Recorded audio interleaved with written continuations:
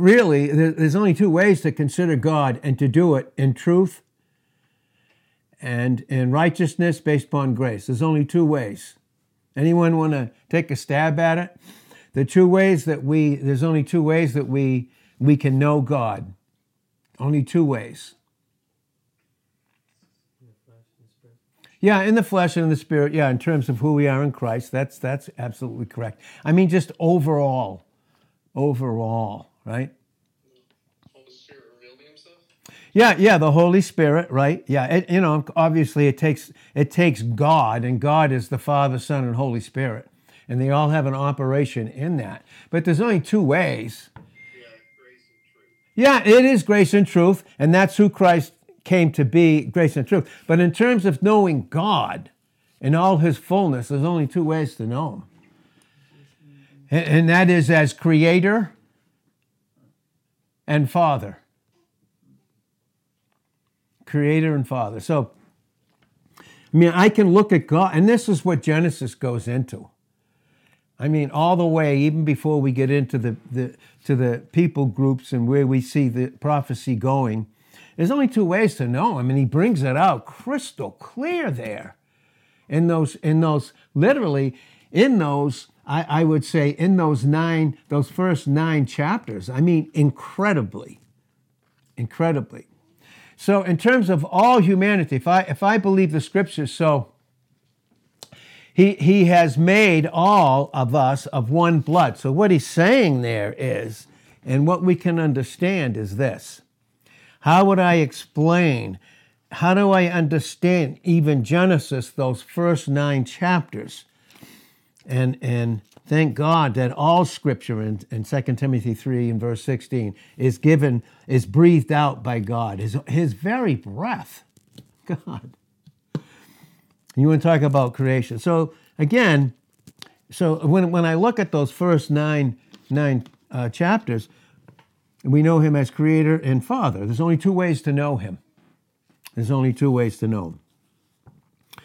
so it says here that and it's very interesting too. In Acts the 17th chapter, who's pinging? It's the Acts the 17th chapter. It says in verse 22, let's look at it. Well, look at verse 21. God. And this is going to explain knowing him just as creator. I mean, the Bible makes it clear, is there any human being that can function properly in their will? Okay, like some can't, and for that reason, God has created those even like that, and they won't, if they can't use their own free will to receive Christ, then in that sense they're not saved, but they're still safe. They'll go to be with him in his presence, and for whatever reason that he has, and I guarantee you, if we have to question, why did God create somebody like this, like that like some of those children that are created and they can't function properly in their will. Why did he do? Well, the Bible says that he created everything for his glory. So there's glory that's going to be involved in that. And again, there's only two ways to know him. So but those that know how to function with a proper will, that they can still function in it, right?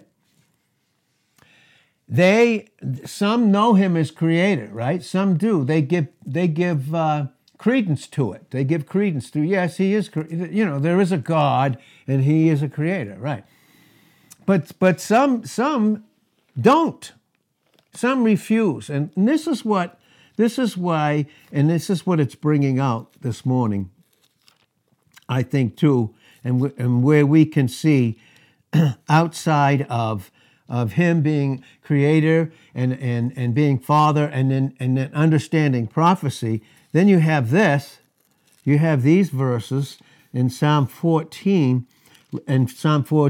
verse 1, it says, the fool has said in his heart, no God. You're going to see in certain translations, like in mine right here in the King James Version, it says, there is italicized. Because really what the Hebrew is saying is this, that anyone that knows how to think clearly, still with a free will, it's like Cain. Remember Cain? Was he taught the same thing as Abel?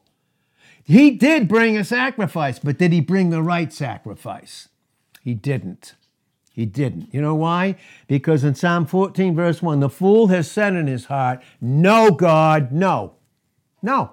Yeah, you may be out there and all that. I don't want you here. I don't want to be accountable, and I don't want to be responsible to you. So the fool whose confidence is in himself, so if I want to understand fool here, has said in his heart, no, God, no. No. Right? They are corrupt. They are corrupt. They have done abominable works. There is none that does good. The Lord looked down from heaven upon the children of men to see if there were any that did understand and seek God.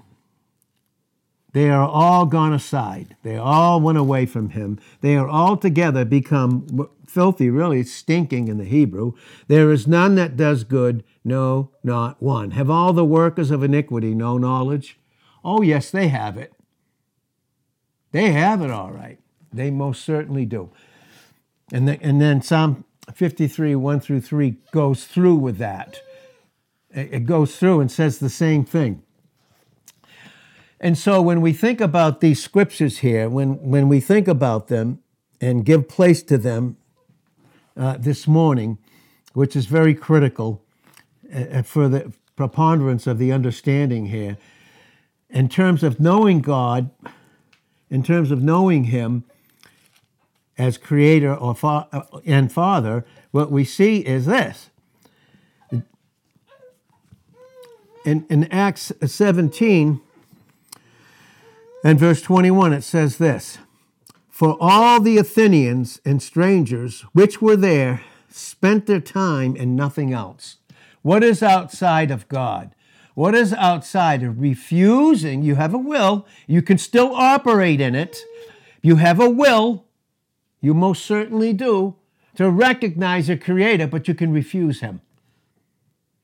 And of course, multitudes, there are multitudes that recognize him as creator, but they can't recognize him as father until they receive Christ.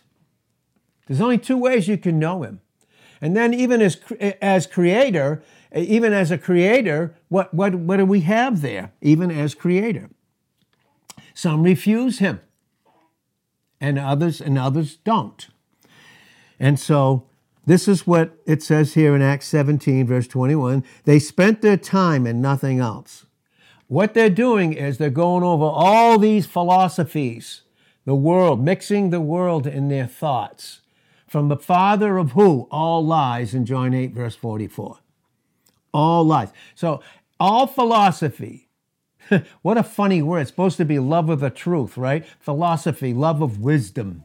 The Greek words. There's an affection and a drawing for wisdom. Well, we know about wisdom. We know in wisdom in 1 Corinthians, the first chapter, what kind of wisdom there is of the world under Satan and wisdom that is of God. And we can see that. And you see that you see that all through those first 9 chapters. You see it, but you see an individual with 8 others. They are functioning, not only recognizing God as creator, but they have him as father because they're in the ark. They're in type, they're in Christ. And that's why Jesus said in John 20 and verse 17, I'm going to my Father and my God. I'm going to your Father and your God because you're in me in that sense. So this is what he said. So you men, you spend your time in nothing else. Nothing. So when it says nothing here, it's very interesting when you study these words like idol in the Hebrew and all that. They call them in Deuteronomy 29 and verse 15. They're idols, the Hebrew says, and God gave them this word. Okay, see all your idols outside of me and my son, outside of that, guess what they are? They're dungy gods. That's why Paul said he counted everything dung in Philippians 3:8. He said it was all nothing. Because when you read 1 Corinthians, the 13th chapter, in every single place you see love, not charity, you see agape. It's God's self-sacrificial Self-sacrificial love. Self-sacrificial love, meaning he sacrificed his son so that his justice could be met, so his love would be free and a just love to love us in a pure way. And that's why to the pure, all things are pure in Titus 1 and verse 15. And then in Acts 15, verse 9, it says their hearts, their minds were purified by faith, dependence on Christ as creator. And God is our Father. So it says they spent their time in nothing. So when you see that word love there, okay, you can put Jesus right there. If I have not Jesus, what do I have? Nothing. I don't have a thing. And there's where all your philosophies and all your cults and every other thing comes from. That's where they all come from. They spent their time in Acts 17, verse 21, in nothing else but either to tell or to hear some new thing. You know why? They call it New Age. Yeah, no, it's fairly old, believe me. They call it new, something new.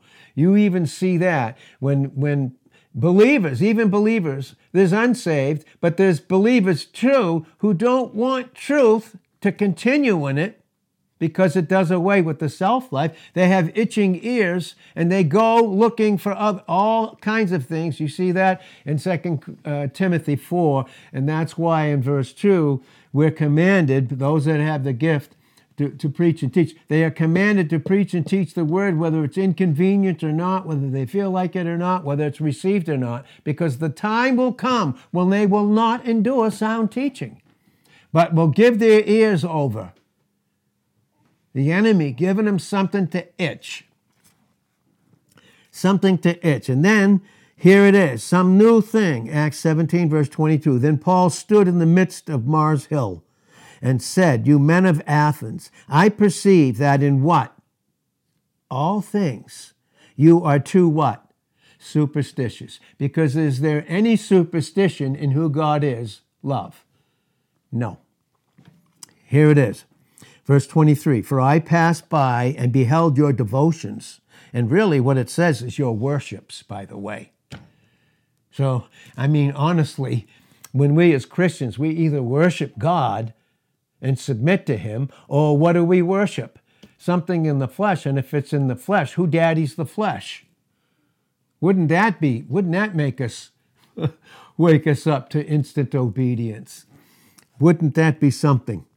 Well, I passed by and beheld your worships, your devotions, because you can't serve two masters in Matthew 6 and verse 24. You're going to hate one and love the other, or love the other and hate one. Psalm 97, verse 10, which we shared the other day. All you that love God, you'll hate evil. Now, and the only place that we can understand, and we've said this recently, that we can understand and know what sin is. We can't sin in his presence, but the only way to understand sin or grace and everything about who God is in his presence. Psalm 16, 8 through 11. So what we see here then is, he said, I passed by and beheld all your worships. I found an altar. It's a place of sacrifice. With this inscription, to what? To the unknown God. You remember when Jesus met the woman at the well in John 4, 23, 24, and 25? He said, you worship what you know not. We worship who we know. Isn't that awesome? We worship who we know. God is spirit in 4:23 of John. God is spirit, and they that worship him, he's seeking them in 4:23. God is seeking true worshipers. Well, has he given us his son when we received him? Yes, there's the place. God is spirit, and he's searching for them in 4:23. And hey, they that worship God must worship him in what? Spirit and in truth. And outside of self-sacrificial love and outside of covenant, see, every single covenant that God made had to do with a self-sacrifice. There was a sacrifice involved in it. His, not ours. And that's where all the types refer to Christ.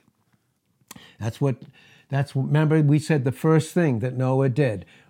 when the ground was dry. In other words, there was a deliverance from judgment, just like in the Red Sea in Exodus, the 14th chapter. The Red Sea speaks of salvation. They walked on dry ground while the waters of judgment were on either side. Then now, after the flood, the baptism, now they're delivered and they walk on dry ground. The first thing he did was offer a sacrifice to God. And then when he did that, it says, he could offer, because of grace, thanksgiving to God. Boy, when my mind is, when our minds are on him, there's always him to be thankful for. Never mind something. Of course, there's many things that we can be thankful for. But the fact that we are in him, the fact that he takes the time in our sojourn on earth as strangers in 1 Peter 2:11, by the way, we're strangers on this earth. No question about it. We don't settle down in it and make it our own comfortable little kingdom and little place like Cain did in Genesis 4:16 to the end of the chapter. And all his entertainment and everything about it was to keep religion in and a sacrificial Christ out. All entertainment. See, everything about it was to keep Christ out. That's the flesh. God forbid, that's the flesh that's in us, but we're not of, in Romans 8 and verse 9. See, we're not of it, we're of Christ. He said, I pass by to the unknown God, whom you therefore ignorantly worship. The only thing I can tell you is this morning, when God gives me his word, I say constantly, oh my God, who can do this, God?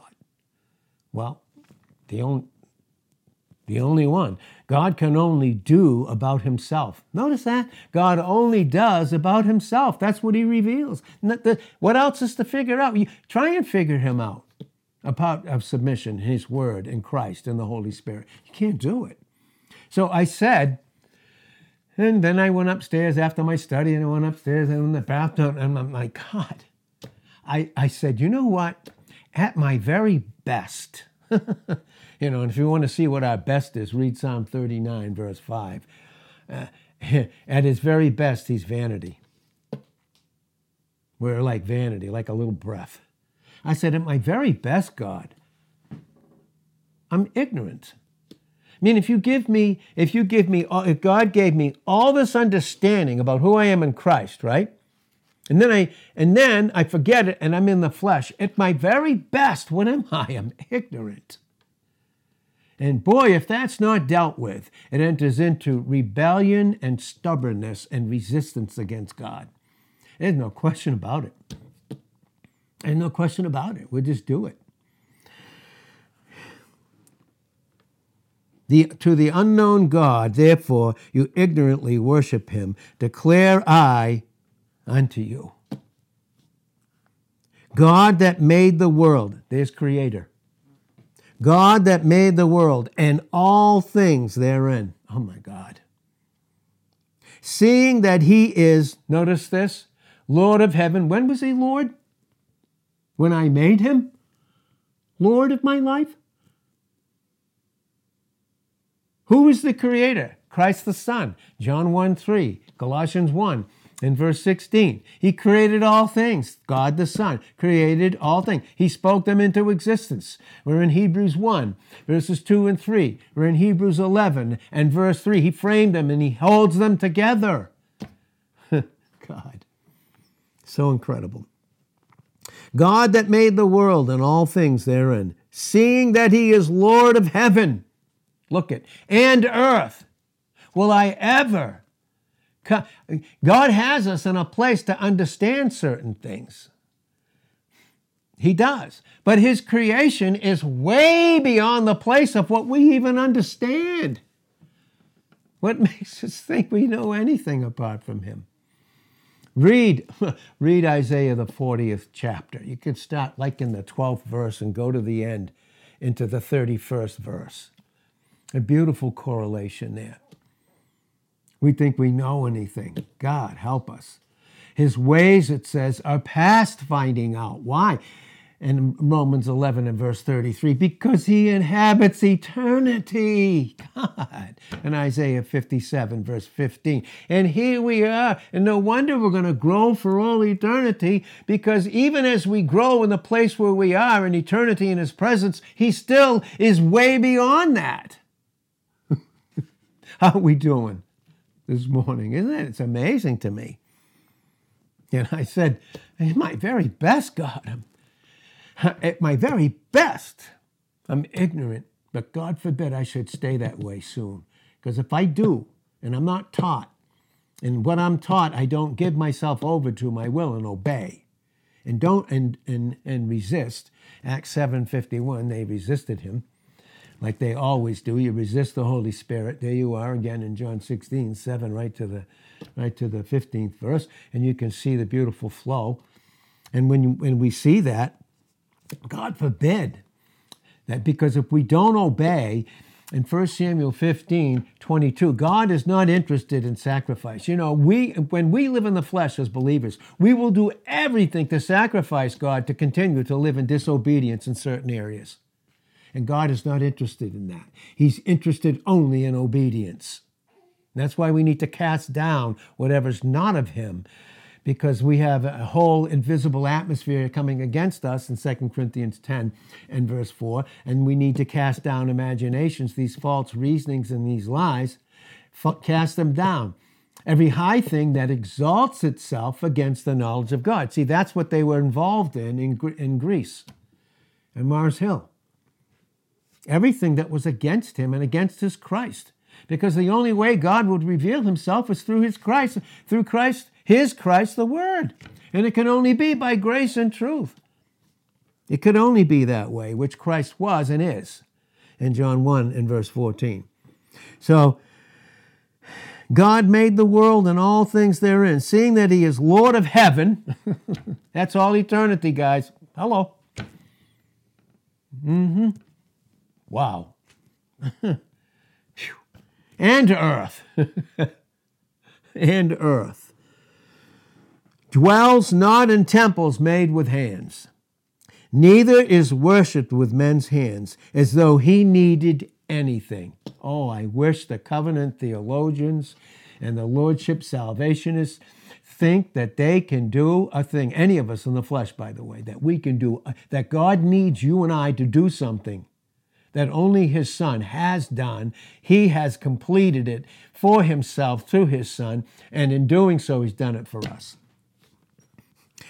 Not he, as though he needed anything, seeing he gives to all life and breath and all things, and has made of one blood all nations of men to dwell on the face of the earth. That's why he gave the law of capital punishment, because man was created in his image. We are all of one blood. That's Creator. And many recognize him, but he's Creator way out here.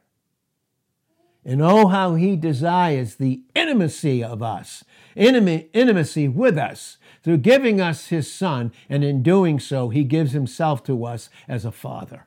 That's Galatians 4 and verse 6, and that is Romans 8 and verse 15. With that inheritance in 8:17 of Romans that we have in him. So that's what it's saying, that he's made of one blood of all nations of men to dwell upon the face of the earth. And look, it has determined the times before appointed. Do you know that? God knows. Before he created us, a day as long as we were going to live on this earth. Making it very clear. And how much opportunity. He made the earth. Time began in Genesis 1 and verse 3. That's when it began. Because all there was before that was eternity, where the rebellion of Satan took place in Isaiah 14, 7 to 17, at 9 to 17, I should say, and then all the way again in Ezekiel, the 28th chapter, in the 15th verse down. It describes this rebellion in eternity. He determined the times before appointed and the bounds of their habitation. Natural life, relative to what happened, Methuselah, he was the oldest guy. He lived 969 years. And then as time began, in the perfection of his plan, the lifespan was shortened till Psalm 90, verse 10. We normally live 70, if by reason 80. So average lifespan, some more, some less, obviously. But what is it? Time that he gave them on this earth for what? That they should seek the Lord. Well, what if they're never taught? Well, they have his creation in Psalm 19, 1 through 6. And that creation leads you to a creator in the rest of those verses, 7 to the end of that chapter.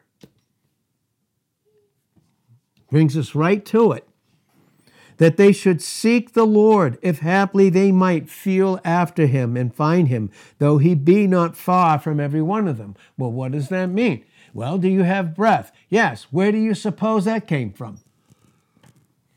Who created the oxygen? Who created man, his lungs? He's as close as the air is in your lungs, and you breathing it in and out. He's that close. That goes into, again, for us in Christ, even in Ephesians 2 and verse 12, he's very near, and hopefully you find him. But you have to seek him. And that's why, of course, God would never violate or take away someone's will or bypass their will that could function in it properly. That they should seek him and find him, though he be not far from every one of them. Listen, for in him we live and move and have our being. As even certain of your poets have said, we are his offspring. He's referring to Psalm 82 and verse 6. And to understand it, he said, you are God's. Well, you have the ability to rule and reign because you're created in the image of God. That's all it's saying there. And the judges and fathers of Israel to teach and show them. And so we know God, we only know him in two ways. We only know him as what? Do we know him only as creator? And we know him as what? Father. And how do we know him in both? It's in Christ. Because no man knows the Father except the Son. Matthew 11, verse 27. And no man knows the Son but the Father, and him to whosoever he will give. And that's in John 6, 44, and John 6, 44 and 65 of John. And he draws us. Just think about it. He draws us to himself through his Son. You want to talk about a visible covenant sign. The greatest one ever, Christ putting on humanity and becoming the sacrificial lamb and fulfilling all those types as their faith. Noah's, Abel's, Adam, Eve, Abel, not Cain, obviously. We are all children, right? Is God the Father of all his children? No. Is he their creator? Yes, because some are of their father, the devil, in John 8, verse 44. We're all of one blood in terms of our natural fallen humanity. Yes, creator. But you know, again, it makes it very clear. You have a will? Yeah. That's why you tell me an honest and true atheist. No. Biggest liar that walked the face of the earth. And we all men can be at times. In Psalm 116:11 and in Romans 3 and verse 4 and in Numbers 23 and verse 19, God is not a man that he shall lie or ever change his mind. We don't do that in who we are in Christ. We would only do that as believers when we function in the flesh. We go back to lying and changing our mind. But does God change? In Malachi 3:6 and James 1:17, does he change? He does not change. Listen, and he will never change the fact that because we're in Christ, he's our Father. He's creator, oh yeah, but in the most intimate, it's so amazing, in the most intimate way, he's Father. He wants to be Father. His desire is that they shouldn't perish. In 2 Peter 3 and verse 9, he has no joy in the sinner, in Ezekiel 18, verse 33 and on. He has no joy that they would perish without him and spend eternity without a father. Knowing that he was creator, but even more, he desired to be their father.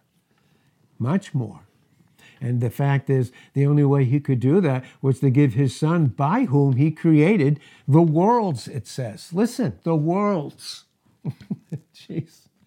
And what does a creator do? He creates worlds, plural, worlds. And a world, when we say a world, it's like our earth. And if he created the plurality in innumerable worlds, and each has their stars, and our sun is a star with its planets revolving around it. How many are the stars? And can any human mind ever compute them? Can any computer? Answer, no. Because God inhabits eternity. And yet this is the one who, as creator, who gave us his son so that he could intimately father us through Jesus Christ. It is amazing. I mean, it is just incredible. And I said to God, I said, God, at my very best. I mean, I can't know these things outside of you as being a father. I may be able to declare them as creator, but to experience them, the only way to do that is to have a loving father and not separate him as a loving father from his creation as creator. And how the philosophy tries to explain it. You can believe the nonsense that, and in some things, that's why I said I'm skipping over. And not that by the grace of God that he did not have me study it. And, and it's like, geez, it's so much, God. I know, keep doing it. It's like, wow. The things that the human mind gets involved in apart from God. My God. My God. And ignorance. Ignorance. Listen, it isn't wrong to be ignorant. It's wrong that in an unknowing state, and that's what it means to be ignorant, it is wrong in an unknowing state when truth is revealed to resist it. Now it's rebellion and stubbornness. And rebellion, in 1 Samuel 15 and verse 23, is as witchcraft.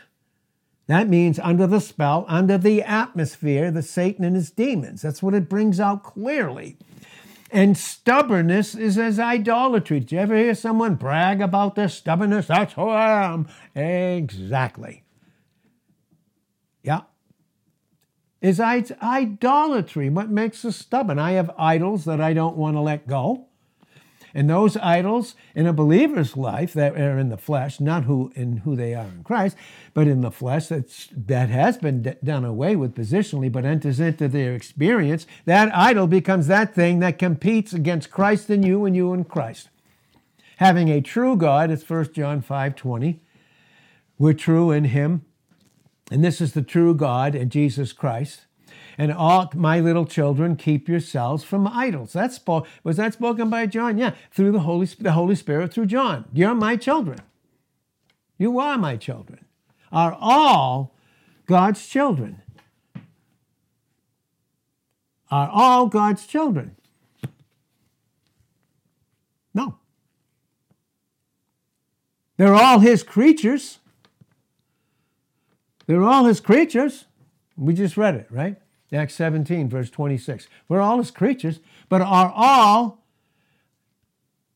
do all have God as their father in John 8, verse 44? No, you are of your father, the devil. He was a murderer from the beginning. There's no truth in him because he abode not in it. He's a liar and the father of all lies.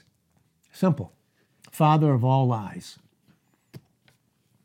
And that lie is having its full effect. And that lie is being worked out in prophecy on the earth because as far as God is concerned, it's finished in heaven. He's just working it out on the earth. I can't even imagine what our eternity is going to be like. I mean, just think about it. Just think about it. We will all come face to face with our Lord and our Savior, Jesus Christ. We're going to all face him, and in the most intimate way, and experience a loving Father, a loving Father. We will experience him, and we will only experience him through Christ, because God put on the most visible sign of who he is, his Son. And there was a covenant, and it was based upon sacrifice. And that went between God and the Son. He had to first take care in John 1:29, behold the Lamb of God takes away the sin of the world. That's the Son propitiating in Genesis 22 and verse 8, God providing himself a sacrifice, a lamb, so he could provide and then give that lamb to us. Do you see how that works? The Son gave himself to the Father. Well, why would he do that? Well, because who created his humanity in the womb? Wasn't it God? Of course. Of course. And in doing so, so the Son freely gave himself to the Father, and then the Father, being propitiated, freely gave the Son to us as a substitute so that we could be reconciled. Because propitiation, in its first place, has to do with God. And then when we receive Christ, we're justified, cleared of all guilt and condemnation. We have a substitute. Thereby, we're reconciled. God never needed to be reconciled. He loves everybody. He loves, listen, this is unbelievable. He will love, and he can't change who he is. He can't. But to love without wrath, justice being fulfilled, it's love, but it's still wrath. That's even in baptizing the earth, by the way, in the flood. And does he love those that are in hell and will go to the lake of fire? Humans. Does he love them? Yes. But do they experience it? No. That, as some have said, will be the greatest pain in hell, the memory of rejecting such perfect love when they meet Christ face to face for the first and last time at the great white throne judgment in Revelations 20, 10 to 15. And then they are cast into the lake of fire, which is eternal, by the way. And that's crystal clear, because whatsoever God does, he does forever. And so, anyway, those are some thoughts. And again, we're going to get into all those people. I don't know when, but God he just has these things for us right now. I mean, and I can only go as I stand here and just stand here as an available vessel. I mean, I can only go so far as he takes me. And in his love, he doesn't let me go beyond that, of prophecy and having to do with the earth. And we will see where all these people groups come from that became these countries and these places of location, like Africa, and where they all came from, the Arab nations, where they came from, Russia, where they came from, and England, and all these countries where they came from. They came obviously from there were only 3 sons, right? There were only 3 sons that were on that ark. And then when it was on dry ground and Noah came out, he only had 3 sons. And out of that came every people group. And you will even see those 3 sons, right? Shem, Ham, and Japheth. There were 3 sons, and he repeopled the earth then. Because the seed was, and that's what God had. That's what he had, yes, at that time. And that's where all these nations came from, on the earth. And prophecy has to do with the earth, and God fulfilling what only he can fulfill. And so, with that, does anyone have any questions or comments about that? Does anyone? No? I said I had to turn my mic off. I turned my mic on. Okay, Mike. I just thought just the clarity of knowing God as creator and father. I just thought that was really clear and just brings proper definition to the way people relate to him. It does. And And that's one of the things I wanted, because you can only relate to him. If he's not your father, you only relate to him as creator. And what does he care, really? You know, but I didn't see the clarity of that till this morning. I didn't see it. You know, I thought again, okay, I'm going to proceed. Remember how I've been saying now, okay, finally today we're going to be in the 10th chapter. We're going to explain all the people. And God is basically this morning, he wouldn't even let me go there. He wanted this creator and father subject to be dealt with in me. You know? So, I mean, he's creator and father, and as a father, I mean, he's not going to take care of his children? Sure he is. He's taking care of our eternal destiny, by the way. That's already done. We are on our way to the most glorious, brilliant, eternal future that we can't even imagine. And will it be worth to go through in preparation and training for that? Just so we can have that intimate fellowship with him and learn about it even for all eternity. What an amazing thing. God almighty. So, anyone else? Any thoughts? Huh?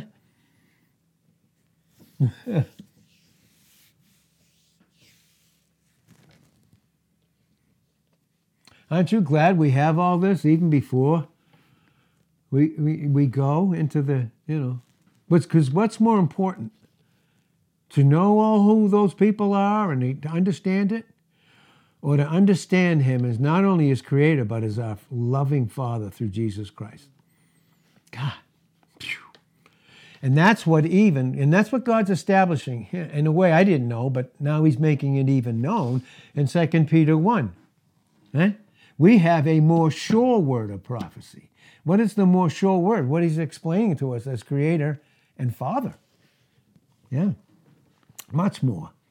Because will prophecy end? Read 1 Corinthians 13. Will prophecy end?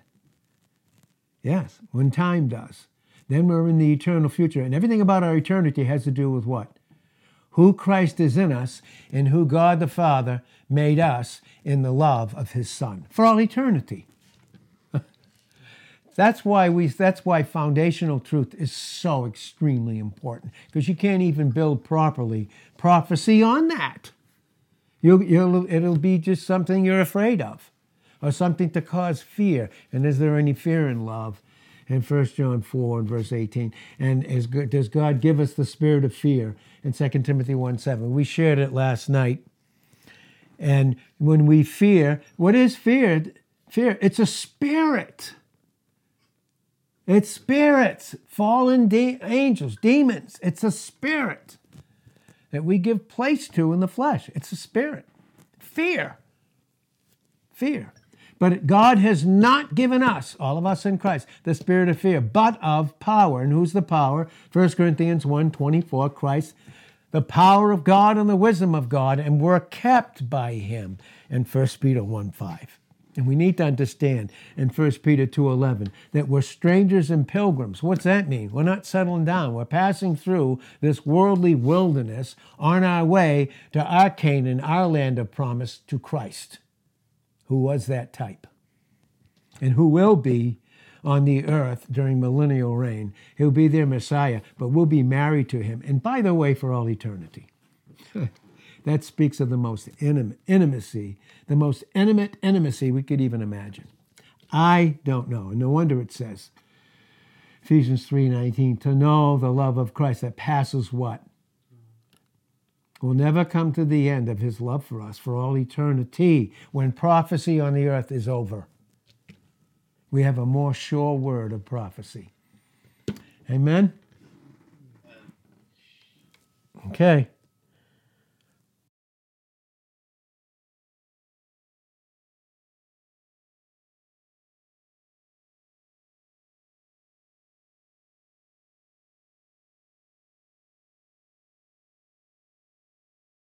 Unbelievers can only know God as a judge, then not even as a creator, right? Well, they can recognize him as creator as far as that can go, but now he's a judging creator. right? Right. Why? Because does wrath have to, what does God's judgment have to do with? He's just one angry God, like ripping mad at everybody. No. No, it was wrath that we deserved that was poured out on Christ on account of our sins. And back at 1 and verse 13, his eyes are so pure, can't even look upon iniquity. And that's why in Proverbs 24 and verse 9, even the thought of foolishness is sin. And we just blow it off. And it cost Christ his life. If it was one sin for one person, he would have had to have been sacrificed for that one sin and that one person. Of course, we'll categorize sin like the enemy for the Christian in the flesh. Oh, we'll categorize it. Certain things you wouldn't dare do. Some are okay, but just keep them hidden. Do them in the light of his presence, just as long as, in Psalm 90, verse 8, as long as no one else sees you. God. How silly, right? Can't, and so, yeah, so it is in that sense. It is as judge. But do we face him? Do we understand what chastise? God's judging me for my sin by causing me to be chastised and spanking me? No. That's why we teach it, and I say we, Holy Spirit takes the word, shows it unto me. It's all of ours. It's loving chastisement.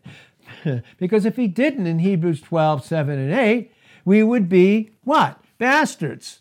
And what is a bastard? The product of an illegitimate relationship. No father. Don't know who your father is. But you were born a certain way.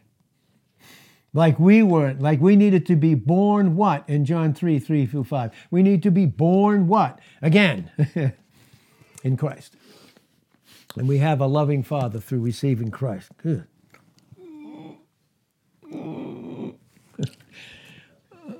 Does anyone else have a question or comment? Anybody else? Yeah, based on what he just said about judgment, going back to John 16, that word of. I'm sorry, can you say it again? Going back to John 16 and even what, I think that was Jediel or gave it. It was Jediel, yeah. About judgment. Yeah. Only knowing God, when we only know God as creator, we only know him in the flesh. And when we only know him in the flesh as creator, then we attribute it, creator and judge to him because the flesh is judged. Yeah, but we're going, and so in our flesh, we experience God as a judge in our flesh because what we did wasn't enough. Right. That's why works are out. Read Galatians 1, 6-9. There's no other gospel. It's only a pseudo-lying thing. There is no other gospel. There is no other way to be saved in Acts 4:12 than Christ. He's the one mediator, 1 Timothy 2:5 and Job 9, verse 33. There's only one go-between. He's done it. He has finished the work. He doesn't stand now like those priests. Read Hebrews. He doesn't stand like those priests and read the 9th chapter of Hebrews, 7-9. Read those about the priesthood. He doesn't stand every day and do it yearly. He doesn't do that anymore. It's done. He finished the work.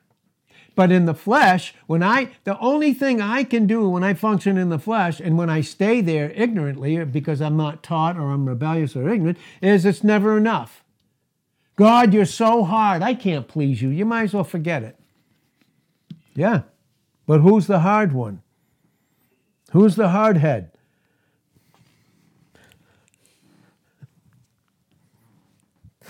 It's so cool. It's like you taught us in the past about the importance of the words in and of. Boy, I'm telling you. When it says, like in 16:11, he talks about of sin, of righteousness, and of judgment. Oh my goodness gracious! When Boy. wants to communicate that to us. How long have you heard, and it's God and it's grace, but how long, you guys can come over here, how long have you heard me say the importance of in and of? Yeah, it's been a while. It's been a long time because it's that important. And do I need to know it? constantly, and will I? Can you grab me that? You know how you always, No. you know how we always do the And put it on the, circle yeah, and put that. dot? No, right on the top of that. What's that? You know how you always get that Jeez. translation of the circle and the dot? Yeah. Well, Paul, in the Greek, it brings out near in place, time, and action with a sense of circularity. Okay, and that's Relation to God. okay. So, and that's the circle of His love, and it can only pass through grace. Right? Yeah. Jeez. Because it brings out the relating to, here we go. Well, Things that you know, as a little piece of dust, me as a little piece of dust, a little past the teacher, boy, do I have joy when people finally understand these things. It benefits me. Listen, it does. Not that I know anything, not that I'm above anybody or below, but boy, the joy that you get when people finally are like, yes, yes. Phew. And the circle there, we need to know too. The circle that is, okay, is like a ball. It's not just a 360. Okay? And that's why that's pointing to Romans 8:31 to 39. I mean, it's He's above us, He's below us, He's on our left, He's on our right, He's all around us. He encircles Himself. Think about that. Jeez. It's not just this little circle like this. What is going on here? So, anyway. Anyone else have anything? Oh, hey, stop that. God. All right. All right. Well, that'll be it.